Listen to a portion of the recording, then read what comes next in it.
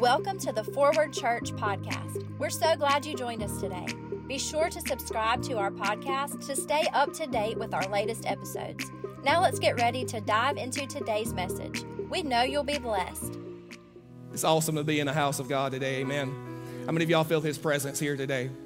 Real quick, home folk, can we give all of our guests a hand today? Amen. Listen, if you are a guest here today, I just want to say this. It's an honor and a privilege to have you here. Before we get into God's Word, I just want to say this. The vision that we have here is very simple. It's moving forward together. We're moving on from our past. How many of y'all know we all have got a past? Been there, done that, got the t-shirt. Somebody say amen. Amen. But I'm saved by the grace of God. Paul said, I am who I am by His grace. And so I want you to know that we want you to be a part of the vision here, moving forward together. We forward our relationship with God through next steps and small groups, and only together can we accomplish what God has called us and created us to accomplish. Hope you got a prayer card or a connect card when you came in. About halfway down, or as a matter of fact, at the bottom, is a place for your prayer request. I would want you to fill out this, and how many of y'all know we serve a God who still answers prayers? I serve a God who still answers prayers. I serve a God that still hears me when I pray. I don't serve a God with a deaf ear. He's not dead, but He's alive, and He's alive forevermore. And I'm thankful today that we serve a God who hears us when we pray and answers our prayers. Take a few moments. You can fill this out. You can turn it in after service today, and I would love to just get to meet you and connect with you before you leave here today. Are y'all ready for the Word of God? Open your Bibles to Mark chapter 10. Mark chapter 10. You can open your Bibles, or do I say like I said 2 weeks ago? You can either open the real Bible, or you can turn on your phony Bible. Either one. That still didn't land with some people. Amen. Mark chapter 10. I want to look at a lengthy verse of Scripture today, and many of you already are doing this. Something we do at Forward Church is we stand for the reading of God's Word. Mark chapter 10. I am going to have a longer verse of Scripture today, a lengthier verse of Scripture. Verses 35 through 52 is what we're going to be looking at out of Mark chapter 10. Let me set this up. I've been studying this for 2 weeks. I put notes together, and I told the tech team this morning, I said, I don't think I'm going to get through all of it. I'm probably going to give you half of it today. And I'm going to give you the other half next Sunday. So just buckle your seatbelt. Setting this scripture up, Jesus and His disciples are on their way to Jerusalem. Jesus just told His disciples what's about to happen to Him. He said, I'm about to be handed over, and I'm going to be crucified. I'm going to die. He basically lays out the whole plan that's about to happen. He knows what's about to happen. So keep that in mind as we read this text. He's just got done finishing that conversation with His disciples. And we pick up Mark chapter 10, verse 35. Then James and John, the sons of Zebedee, a.k.a. the sons of thunder, they came to Him, saying, Teacher, we want you to do for us whatever we ask. How bold is that? It's pretty bold, right? How many of y'all know boldness necessarily isn't a bad thing? And they said to Him, grant us that we, as a matter of fact, let me back up, verse 36. And He said to them, what do you want me to do for you? What do you want me to do for you? And they said to Him, grant us that we may set one on your right hand and the other on your left in your glory. But Jesus said to them, you don't know what you ask. You don't know what you're asking. Are you able to drink the cup that I drink and be baptized with the baptism that I'm baptized with? And they said to Him, we are able. As a matter of fact, 3 words in English, 1 word in the Greek right there. We are able. So Jesus said to them, you will indeed drink the cup that I drink. And with the baptism that I am baptized with, you will be baptized. But to sit on my right hand and on my left is not mine to give, but it is for those for whom it is prepared. And when the 10 heard it, how many of y'all know church people get their feathers ruffled sometimes? Come on, y'all got to liven up in here this morning. And when the 10 heard it, they began to be greatly displeased with James and John. So you got a church dispute going on. And if you ain't careful, you might have a church split. So that's what we do. That's what Christians do, right? But Jesus called them to himself. Notice what he does right here. He called them to himself and he said to them, you know that those who are considered rulers over the Gentiles lord it over them, and there are great ones exercise authority over them. Yet it shall not be so among you. But whosoever or whoever desires to be great among you shall be what? Your servant. Shall be your what? Servant. I need to get some participation going on. That way you can wake up. And whoever of you desires to be first shall be slave of all. For even the Son of Man did not come to be what? Served, but to serve and to give his life as a ransom for many. Now I want to continue on right here because the very next story is two stories together that really puts this into perspective. Remember, and they're traveling to where? Jerusalem, right? And we know the path. Many of y'all who study the Bible, you know the path to Jerusalem. A lot of goes through Jericho. And it says, now they came to Jericho, and as he went out of Jericho with his disciples, and a great multitude was following him, blind Bartimaeus, the son of Timaeus, sat by the road begging. And when he heard that it was Jesus of Nazareth, did he see him yet? No, but he what? Come on, somebody help me out. Did he see him yet? No, but he what? He heard that it was Jesus of Nazareth. He began to cry out and say, Jesus, Son of David, have mercy on me. Then many warned him to be quiet.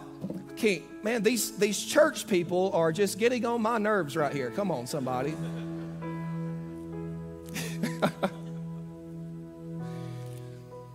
But he cried out all the more. Look at your neighbor and say, I'm just going to get louder. Look at your other neighbor and say, might get loud.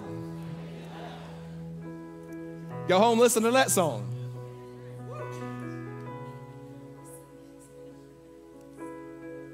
Jesus, Son of David, have mercy on me. Verse 49, so Jesus stood still and commanded him to be called. Then they called the blind man. Attitude changed. Attitude changed right here. They called the blind man saying to him, be of good cheer. I could just sense when Jesus said, call for him, they with the confused look on their face, a lot like some of you sometimes when I preach. I'm just playing. Be of good cheer, rise, he's calling you. Notice the faith right here. Throwing aside his garment, he rose and came to Jesus. In verse 51 again, so Jesus answered and said to him, what did he say? What do you want me to do for you? Does that sound familiar? That's the same question he proposed to who? James and John. The blind man said to him, Rabboni, that I may receive my sight. Then Jesus said to him, go your way, your faith has made you well. And immediately he received his sight and followed Jesus on the road. Today I just want to bring to you a message that I've titled, what do you want me to do for you? What do you want me to do for you? Will you pray with me? God, I love you. And I thank you, God, for this opportunity to preach your word today. God, I pray, God, that you would hide me behind your cross. Let everything that I say and everything that I do, let it be ordained by you. Nothing more, nothing less. Let these words pierce the hearts of this congregation, that we would not just be hearers of your word, but doers. And God, I'll just be quick to give you all the praise, all the honor, and all the glory for everything that's accomplished. In Jesus' name we pray. And everybody said, amen. Look at 2 or 3 people and tell them to get ready. Amen. You can be seated.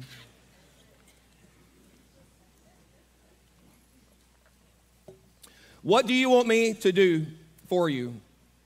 As a matter of fact, you can interpret that title a few different ways. Somebody reads that title and says, what do you want me to do for you? With a smile on their face. Other people, when they read that title, depending on your approach to the Word of God and your approach to God, a lot of y'all hear that question like this: what do you want me to do for you? And depending on how you view God and how you approach God is probably going to determine how you hear this title today. Now, I want you to know, I hear it like Jesus saying with anticipation, what do you want me to do for you? I believe he proposed that question the same way to both groups of people. See, we find in our text, Jesus, he proposed the same question to two different people or people groups, if you will. What's the question? What do you want me to do for you? On one hand, we have the disciples, James and John, the sons of thunder. And although the request of these two thunderers, if you will, was wrong-headed, at least it denoted faith that Jesus was going to set up his kingdom. At least it denoted that Jesus was going to set up his kingdom and enter into his glory. Meaning this, they did not lack faith in Jesus. I need to hear an amen right there. Amen. Praise God. I'm going to coach you through this today. We're going to get through this. I know you're still full of turkey, but we're going to get through this. Amen. Punch your neighbor and say, we're going to get through this. Praise God. James and John had faith that Jesus was going to enter into his glory. So their question didn't lack faith, but Jesus obviously understood that the question and their request denoted some type of, it was something wrong. The attitude, the request, the heart behind it, there was something wrong about what they were requesting. And Jesus dealt gently with them. Jesus didn't just call them out and say, how dare you? I can't use a lot of the words that I would have probably used right there. I'm behind the pulpit today. Come on, somebody. You crazies. A lot of us would have just started calling them names, right? Because that's how sanctified we are. Amen? Oh, don't act like you're more holier than me. I've seen some of y'all out in public before. I'm just joking, Lord. Don't get your feathers ruffled. At least you're awake now. I had to do something to get you awake. But Jesus dealt with them gently. What did the Bible say he did? He pulled them close to him. He said, come here.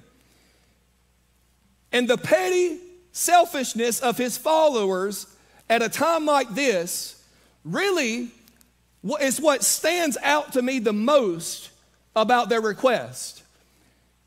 This was a time when I believe Jesus' mind was full and fixated on what lay ahead of him. He had just finished telling his disciples that I'm going to be handed over and I'm going to be crucified and I'm going to die. And in light of all of that he had just told his disciples, they didn't view it like, I don't know, maybe I'm just reading too much into it, but I don't sense that they were really concerned about what was about to take place. James and John was more concerned about what would happen to them when it took place. So Jesus pulled them in, and when his mind was full of all that lay ahead at Jerusalem, I can only imagine that it cut Jesus to the quick. And they sought from Jesus a type of monarch's gift, a king's gift, a blank check, if you will. How many of y'all has ever maybe wanted a blank check from your friend or from your spouse, or just hand them the credit card and just say, have fun, sweetheart? Because James and John, that's essentially what they did to Jesus. They called him and they said, grant us whatever we ask. Now, I don't know about you, but when my kids come to me and they ask me, Dad, will you do me a favor? If you go ahead and you say yes at that point, you have more boldness than I do. I don't say yes at that point. I say, you tell me what it is, and then I'll tell you whether or not I'll do you a favor. And this was not an uncommon thing. As a matter of fact, there was a lot of kings throughout the scripture. We read about the dancing girl in front of, was it King Herod? And it pleased the king, and he said, tell me what you want, up to what? Half of my kingdom, and I'll give it to you. See, a lot of kings, they would write a blank check, if you will, but they would put a what? A limit on it. They'd hand them the credit card, but it'd have a credit limit. It wouldn't be unlimited. But here Jesus was, and his disciples said, do whatever we ask. Now, Jesus right here, being the Son of God, being as only Jesus can be, goes ahead and in all boldness says, what do you want me to do for you?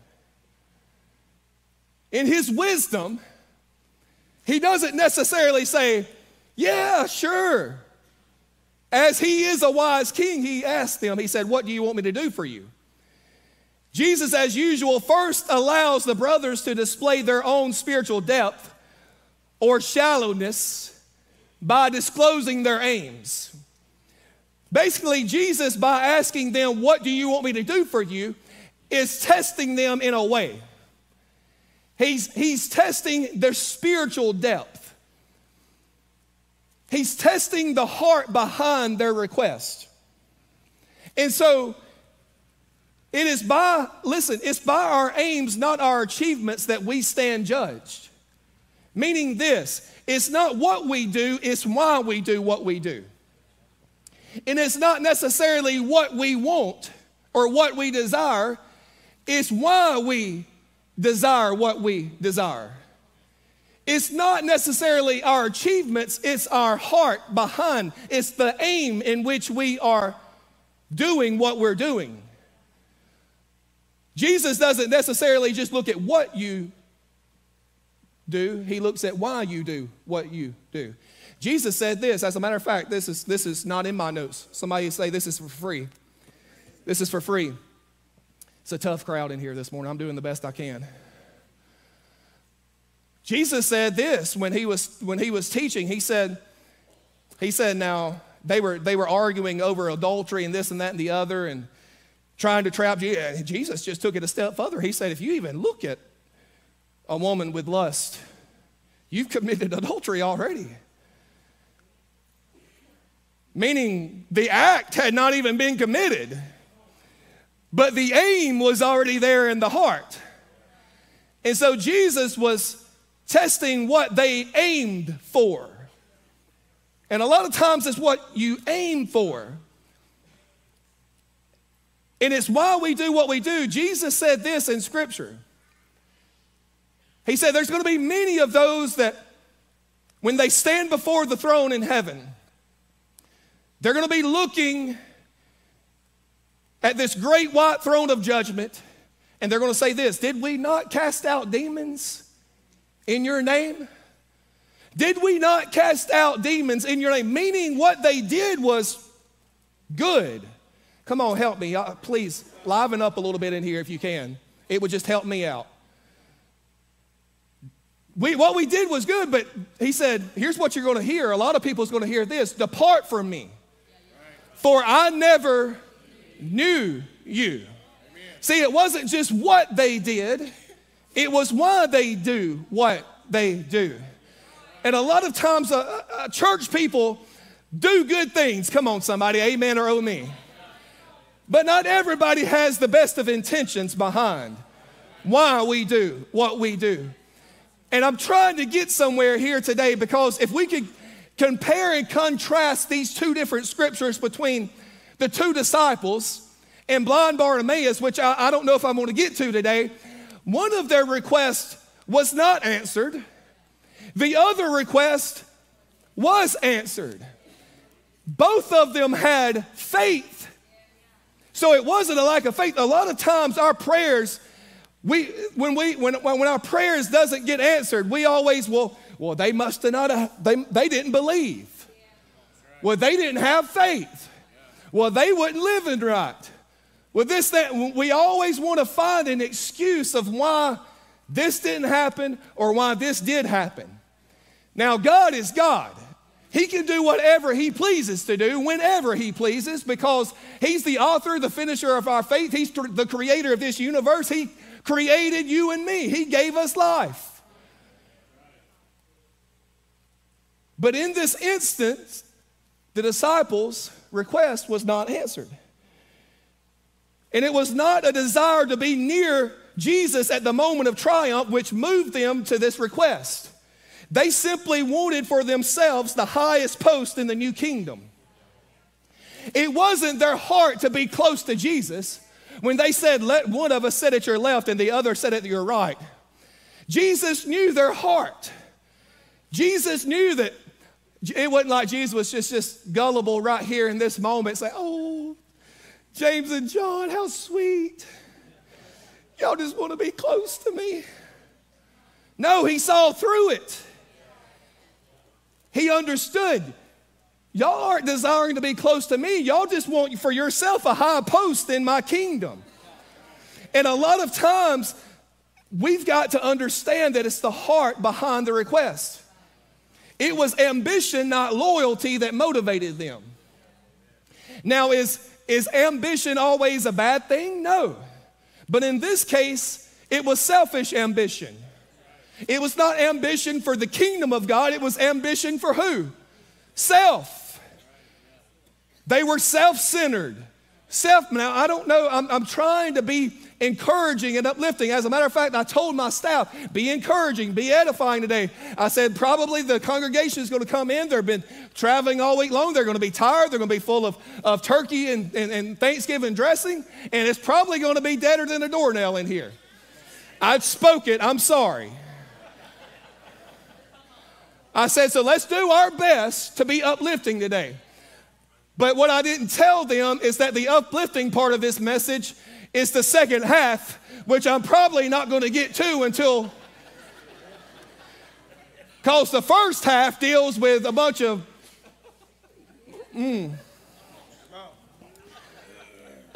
religious church people that thinks that they're better than everybody, but they don't realize that it's only by the grace of God that we've been saved, and the Holy Spirit doesn't make you better than somebody else. The Holy Spirit makes you better than you. I'm about to preach. We about to get freedom in here. It's 11:23 and we just now having church. It took us an hour and 23 minutes, but we're almost there. James and John, after all, they were not only members of the 12, but they were members of the 3. They were members of the 3. Y'all know that principle? The 12-3-1 principle? See, out of the multitudes, Jesus called how many? 12. But out of the 12, Jesus had how many? 3 that he would, y'all stay here. Peter, James, and John. He said, y'all going to come a little further. Y'all going to get to see things that not everybody else sees. And see, James and John right here, they were like, I don't know if y'all know, but I'm on the deacons board.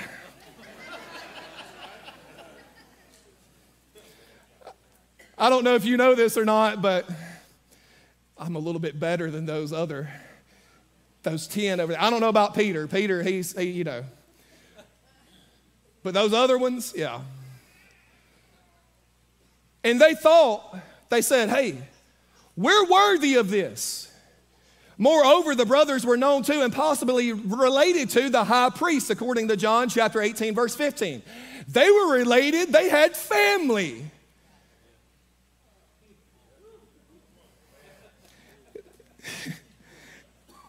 So doubtless, they were well connected. I could preach on church politics right here, but I ain't got time. And therefore, they thought that they were well fitted for such a high office. I deserve to sit at your right and your left, Jesus, because I've got family. I've got a heritage. I've got status. I've got clout. Do I have to say that, Jesus? I gave more. Never mind. No, I'm not going there. We can't, just fill in the blank. And a lot of times, if we're not careful, somebody say if we're not careful, we'll think that our resume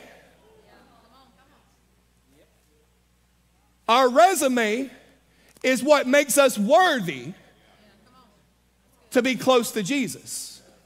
I'm about to take my jacket off. See, they're not just, I don't even need to get on the playoff committee right now. I'll stay on that for 10 minutes. And the most deserving or the best. Pick one or the other. You can't have it anyway. They thought, James and John thought that they were worthy because of their resume, because of who their mama and daddy is. And there was double irony in their request in that when they said, let us be on your right, let us be on your left. Y'all want to know who was on Jesus' right and who was on Jesus' left in his moment of glory? Two crucified terrorists, one on his right, one on his left at the moment. A lot of times when we pray and when we ask for things, we don't even understand what we ask for sometimes. That's why Jesus looked at him and said, are you able to drink of this cup that I'm drinking and be baptized? And I almost could sense in their response. See, it's 3 words in English. We are able. But as a matter of fact, if you go back into the original, it's 1 word. Now, I don't know if sometimes when I get a short response, I'm like, I don't really know how to take that. You ever send a text? And they just respond, K? I'm like, I don't really know how to take that.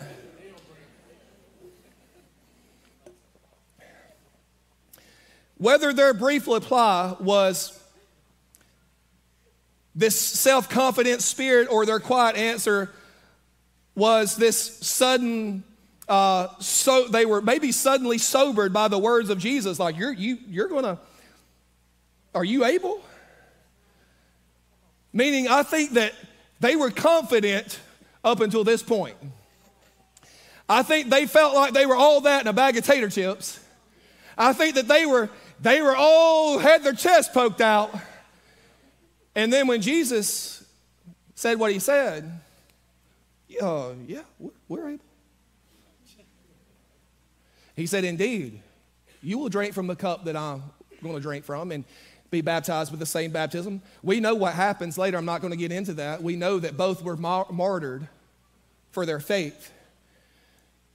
And whichever it is, it brings the assurance from Jesus that the price they will in any case pay for this,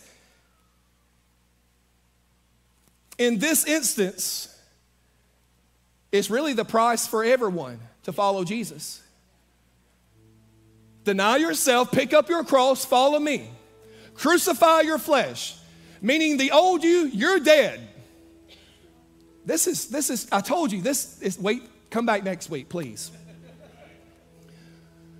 Meaning when you make the choice to be a disciple of Jesus Christ, you're dead. The Bible says it's no longer I who live. And so does that not bring so much more understanding of their request being all about? It's almost like I could hear, have you not followed me for 3.5 years? Have I not taught you anything? Now, he dealt with them tenderly, but those who follow Jesus cannot haggle at terms. There are not two levels of Christian discipleship. There's only one. Can I preach right there? DJ's playing the keyboard. Meaning we're about to close, right? No, keep playing though. See, a lot of us, no, not any of us, because we're all good, right? Some people, let's just word it that way. Some people, when they come to Jesus, it's like a negotiation. You know what I mean? It's like they want to negotiate. They think that it's negotiable. Jesus, I'll follow you, but guess what? We'll still hang on to this. There's some things that this is for me, because I deserve this, right, Jesus? Listen to me. Listen to me. Hear my heart. It's not that Jesus just wants you to live this life of poor, pitiful, I gave up everything. No, he wants you, I'm going somewhere. He wants you to submit to him in humility so you can actually experience the better things that he has for you in your life. But until you truly lay those things down, you'll never really experience the better things. You might be giving up good things, but in place, Jesus is going to replace those good things with even better things. But if you keep holding on to what you think is the good things, you'll never experience the better things. Jesus told them that their request was not his to determine, but only the Father's. He said, this has already been determined. It's not up to me. And this is a reminder that even the Son of God, even Jesus himself was in submission to who? The Father. Perfect submission. Not out of, I got to submit to the Father. No, that was his heart. It was what he said, I'm here. I'm just here to tell you what he's already told me. I'm just here to be a reflection of my Father to you. Jesus said, if you've seen me, you've seen the Father. And this was a voluntary acceptance of this position by the Son. It was voluntary. Humility and submission, listen to me, are not popular Christian virtues today. Humility and submission, but they are basic. Somebody say they're basic. For they are founded on the servant example of Jesus himself. Jesus said in this scripture, he said, if greatness is actually in what? Serving. Greatness is in serving. Can I make a bold statement? If you want to be great and you're not serving, you don't want to be great.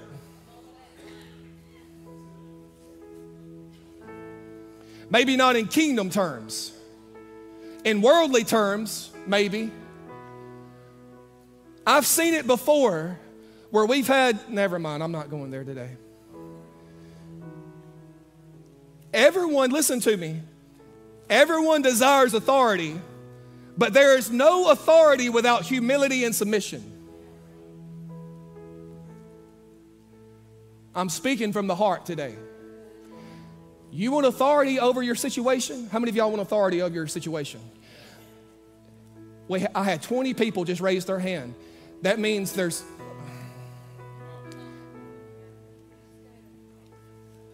Pray for me, help me. I'm trying all I can to be good today. We want authority over our situation. Or at least when we get in trouble, we do, right? When we get in trouble, when your marriage gets on the rocks, when your kids is going astray, when somebody gets sick, when you got bills you can't pay, when somebody's in the hospital, We want authority, right? We want authority. How can we expect to have authority in those times when we won't submit to God in the good times?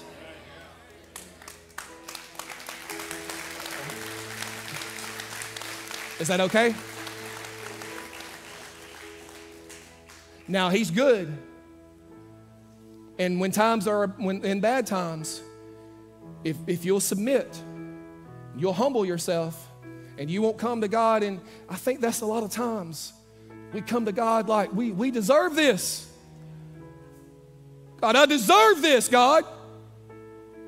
And it's our attitude that we miss a lot of times. And we get that, we like to use that scripture. Jesus said, ask anything. Ask anything. But what does He say? Ask anything in what? My name. And we'll even take that scripture out of context. We will. And I'm using an extreme example here. God, I want $1 million in the name of Jesus.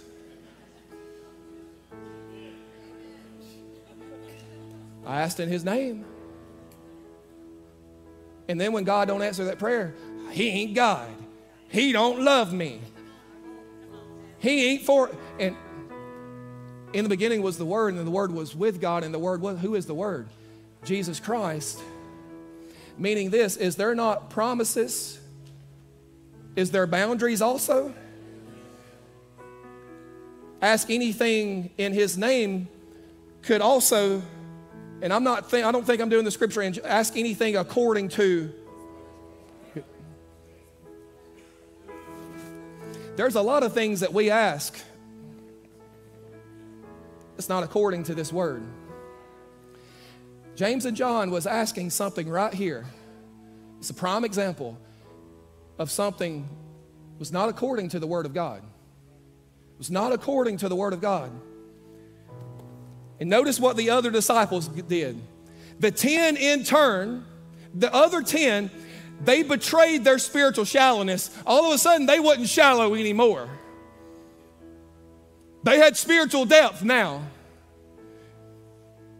They were deep in this point because it was somebody else who was doing wrong. That'll preach. See, when we're in the wrong, we want everybody makes mistakes. It's true, everybody makes mistakes. But you know what? When it's you when it's somebody else that's messing up, you can't all of a sudden act like you ain't never made a mistake either. And here's what the 10 was doing right here. They were indignant. They were mad. See, our basic character is shown by those things that provoke our strongest reactions. Can I say that again? Because our basic character, meaning who you really are, not who you are when you're at church on Sundays, not who you are when you're in front of everybody else, but your true character is really provoked, and it's really shown by those things that provoke our strongest reactions. Meaning what you react to the strongest. And there is a world of difference between what had stirred the indignation of Jesus and the indignation of the 10. Jesus justly rebukes the 2 and the 10 all at one time. Meaning it was really all 12 of them that had an issue right here. I know I'm prolonging this, but can I just put yourself in Jesus' shoes for a moment? Can you not just, it's like, hadn't I taught y'all anything? You think Jesus has ever been that way with me or you? Like, hadn't I taught you anything? Don't you know nothing? It's like...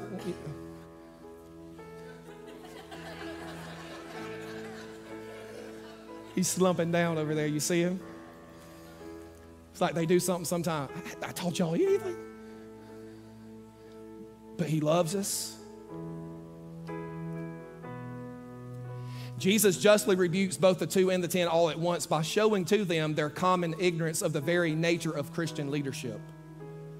The very nature of Christian leadership, he said the Gentiles lord it over.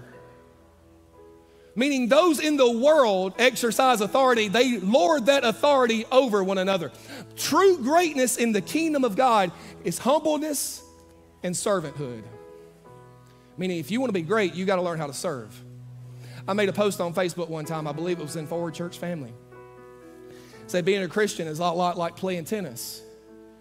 If you want to be great, you got to learn how to serve. And would you not believe that I still had one person on their comment like they had an issue with that? I'm like, it's in the Bible. I mean, it's in the Bible. You got to learn how to serve. Look at your neighbor and say, we got to serve. Look at your other neighbor and say, Jesus did it first. All such leadership is only humble service, for it takes its color from the example of Jesus. Jesus exampled this. He modeled it. He said, the Bible actually said, he said, I came not to be served, but to serve, and to give my life as a ransom for many. I'm landing this plane. I've already went 10 minutes over. Listen, closeness to Jesus, closeness to him is not therefore something at which to just grasp that thoughtlessly. A person is never closer to Christ as they are when they are serving others.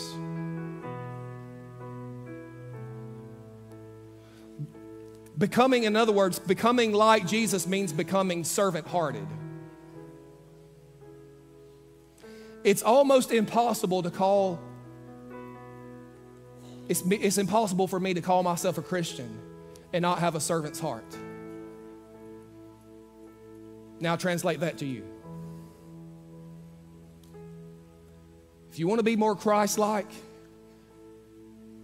serve. Some may desire recognition or to exercise the power Jesus functioned in. Listen to me. Did not Jesus function in power? You know why Jesus? Now, he's the Son of God, obviously. But Jesus modeled what we are to do in order to function in power and authority. He humbled himself, not thinking, the Bible says, not thinking of himself as more highly, but he took on the position of one of us. He humbled himself. He became sin who knew no sin in order that we could become his righteousness. And we are only who we are by the grace of God. And I challenge every single person under the sound of my voice today, never to allow pride to enter into your spirit or into your heart and to think more highly of yourself than what you ought to, because it's only by the grace of God that we are saved. It's only by the blood of Jesus that my sin has been cast as far as the east is from the west. And it's only by the name of Jesus Christ. There's only one name in heaven and on earth by which we are saved, and it's Jesus. It's Jesus. The primary call to the church is to secure and multiply Jesus' model of servanthood by creating an atmosphere and ministry emphasis that produces servants. You know why we emphasize next step so much in this church? Because we believe that if we can get you in next steps, then it'll open up the door and the opportunity for you to serve in the kingdom of God. And you are never truly more like Jesus until you are serving in a local body. Listen to me. Whether you're a small group leader, I guarantee you there was somebody out there on the golf cart this morning in the rain helping shuttle people in. We should have had 4 or 5 this morning. I would buy 4 or 5 golf carts if I had 4 or 5 men that were willing to go out there in that parking lot and shuttle people in. The problem sometimes is what the Word of God says. The harvest is plentiful, but the laborers are few. You know why? Pick up your toes and come back next week, okay? Please come back next week. We're going to get to the good part next week. The problem is because we have bought into this Western culture of church shopping and what can my church do for me. Sick people need a doctor. If you're not saved today, we're here for you. Jesus is here for you. But if you've been saved, sanctified, blood bought by the Most High King, then guess what? You're well.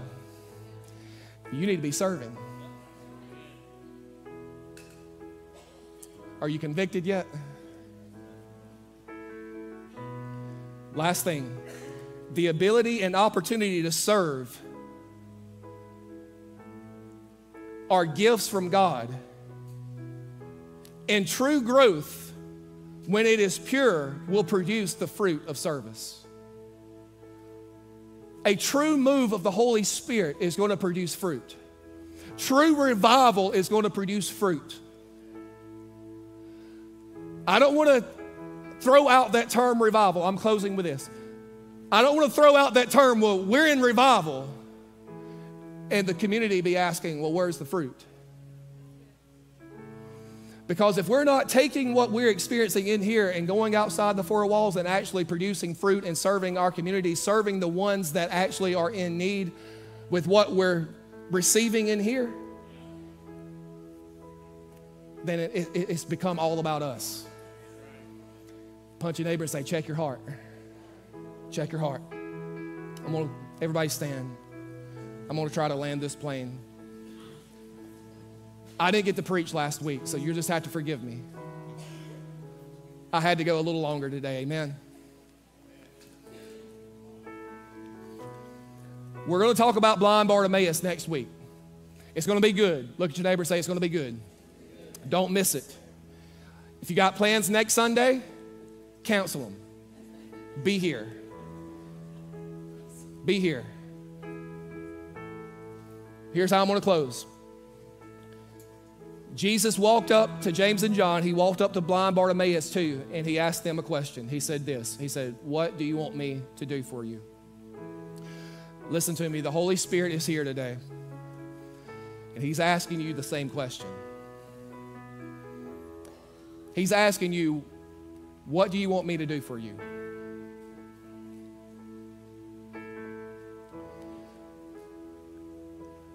God actually desires to meet the needs of his children. I believe that with all of my heart.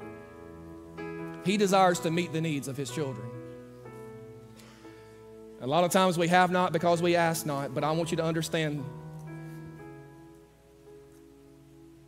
there's commandments, there's promises, but there's also boundaries in this word. And I believe this, that if you'll come with the right heart, with the right attitude. What is the right heart and the right attitude? Humbleness. Humble yourself. Humble yourself. Not thinking of yourself more highly or that I deserve this, Jesus. It's all about your approach. It's all about your attitude. It's all about your heart. Humble yourself. Come to him. Some of you might need salvation today. God's still in the saving business. His blood is still as powerful today as it was over 2,000 years ago when it was shed on the cross of Calvary. And I believe that if you'll humble yourself and confess your sins to him, he's faithful and just, the Bible says, to forgive us of our sins, to cleanse us, to save us. But I'm just going to be honest with you today. I've been honest so far, so I'm not even going to ask you permission right now. I'll just ask for forgiveness later, amen. Some of us are saved, and we're doing nothing with it. We're doing nothing with it. We're still selfishly seeking and building up our own kingdom. And it's all about, if you're saved today, maybe it's not salvation that you need to be seeking for, but maybe it's a commitment to serve. Maybe it's a commitment to say, hey, Pastor Brandon, I'm going to sign up for Next Steps this week. I'm going to be in Next Steps next Sunday. And guess what? 2 weeks from now, I don't care if it's the parking lot, I don't care if it's snowing, I don't care if it's raining. I don't care if I've got 20 kids and the toddler or 30 kids and the toddler screaming, hollering, spitting, biting. How many of y'all know they do that sometimes? I'm going to love them. I'm going to show them the love, the grace, the mercy of Jesus because they're created in His image. And I'm going to praise God for having 30 or 40 toddlers in the toddler room instead of never mind.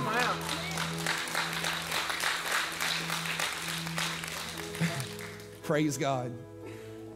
I love y'all. But there is a lost and dying world. And I want to be the hands and the feet of Jesus in these last days. Amen. Amen. Every head bowed. We hope you've been blessed by today's message. Make sure to subscribe to stay up to date with our most recent episodes. To find out more, visit us at forwardchurchonline.com. There you can connect with us, learn more about our ministries, and submit any prayer requests you may have. We hope you join us again soon.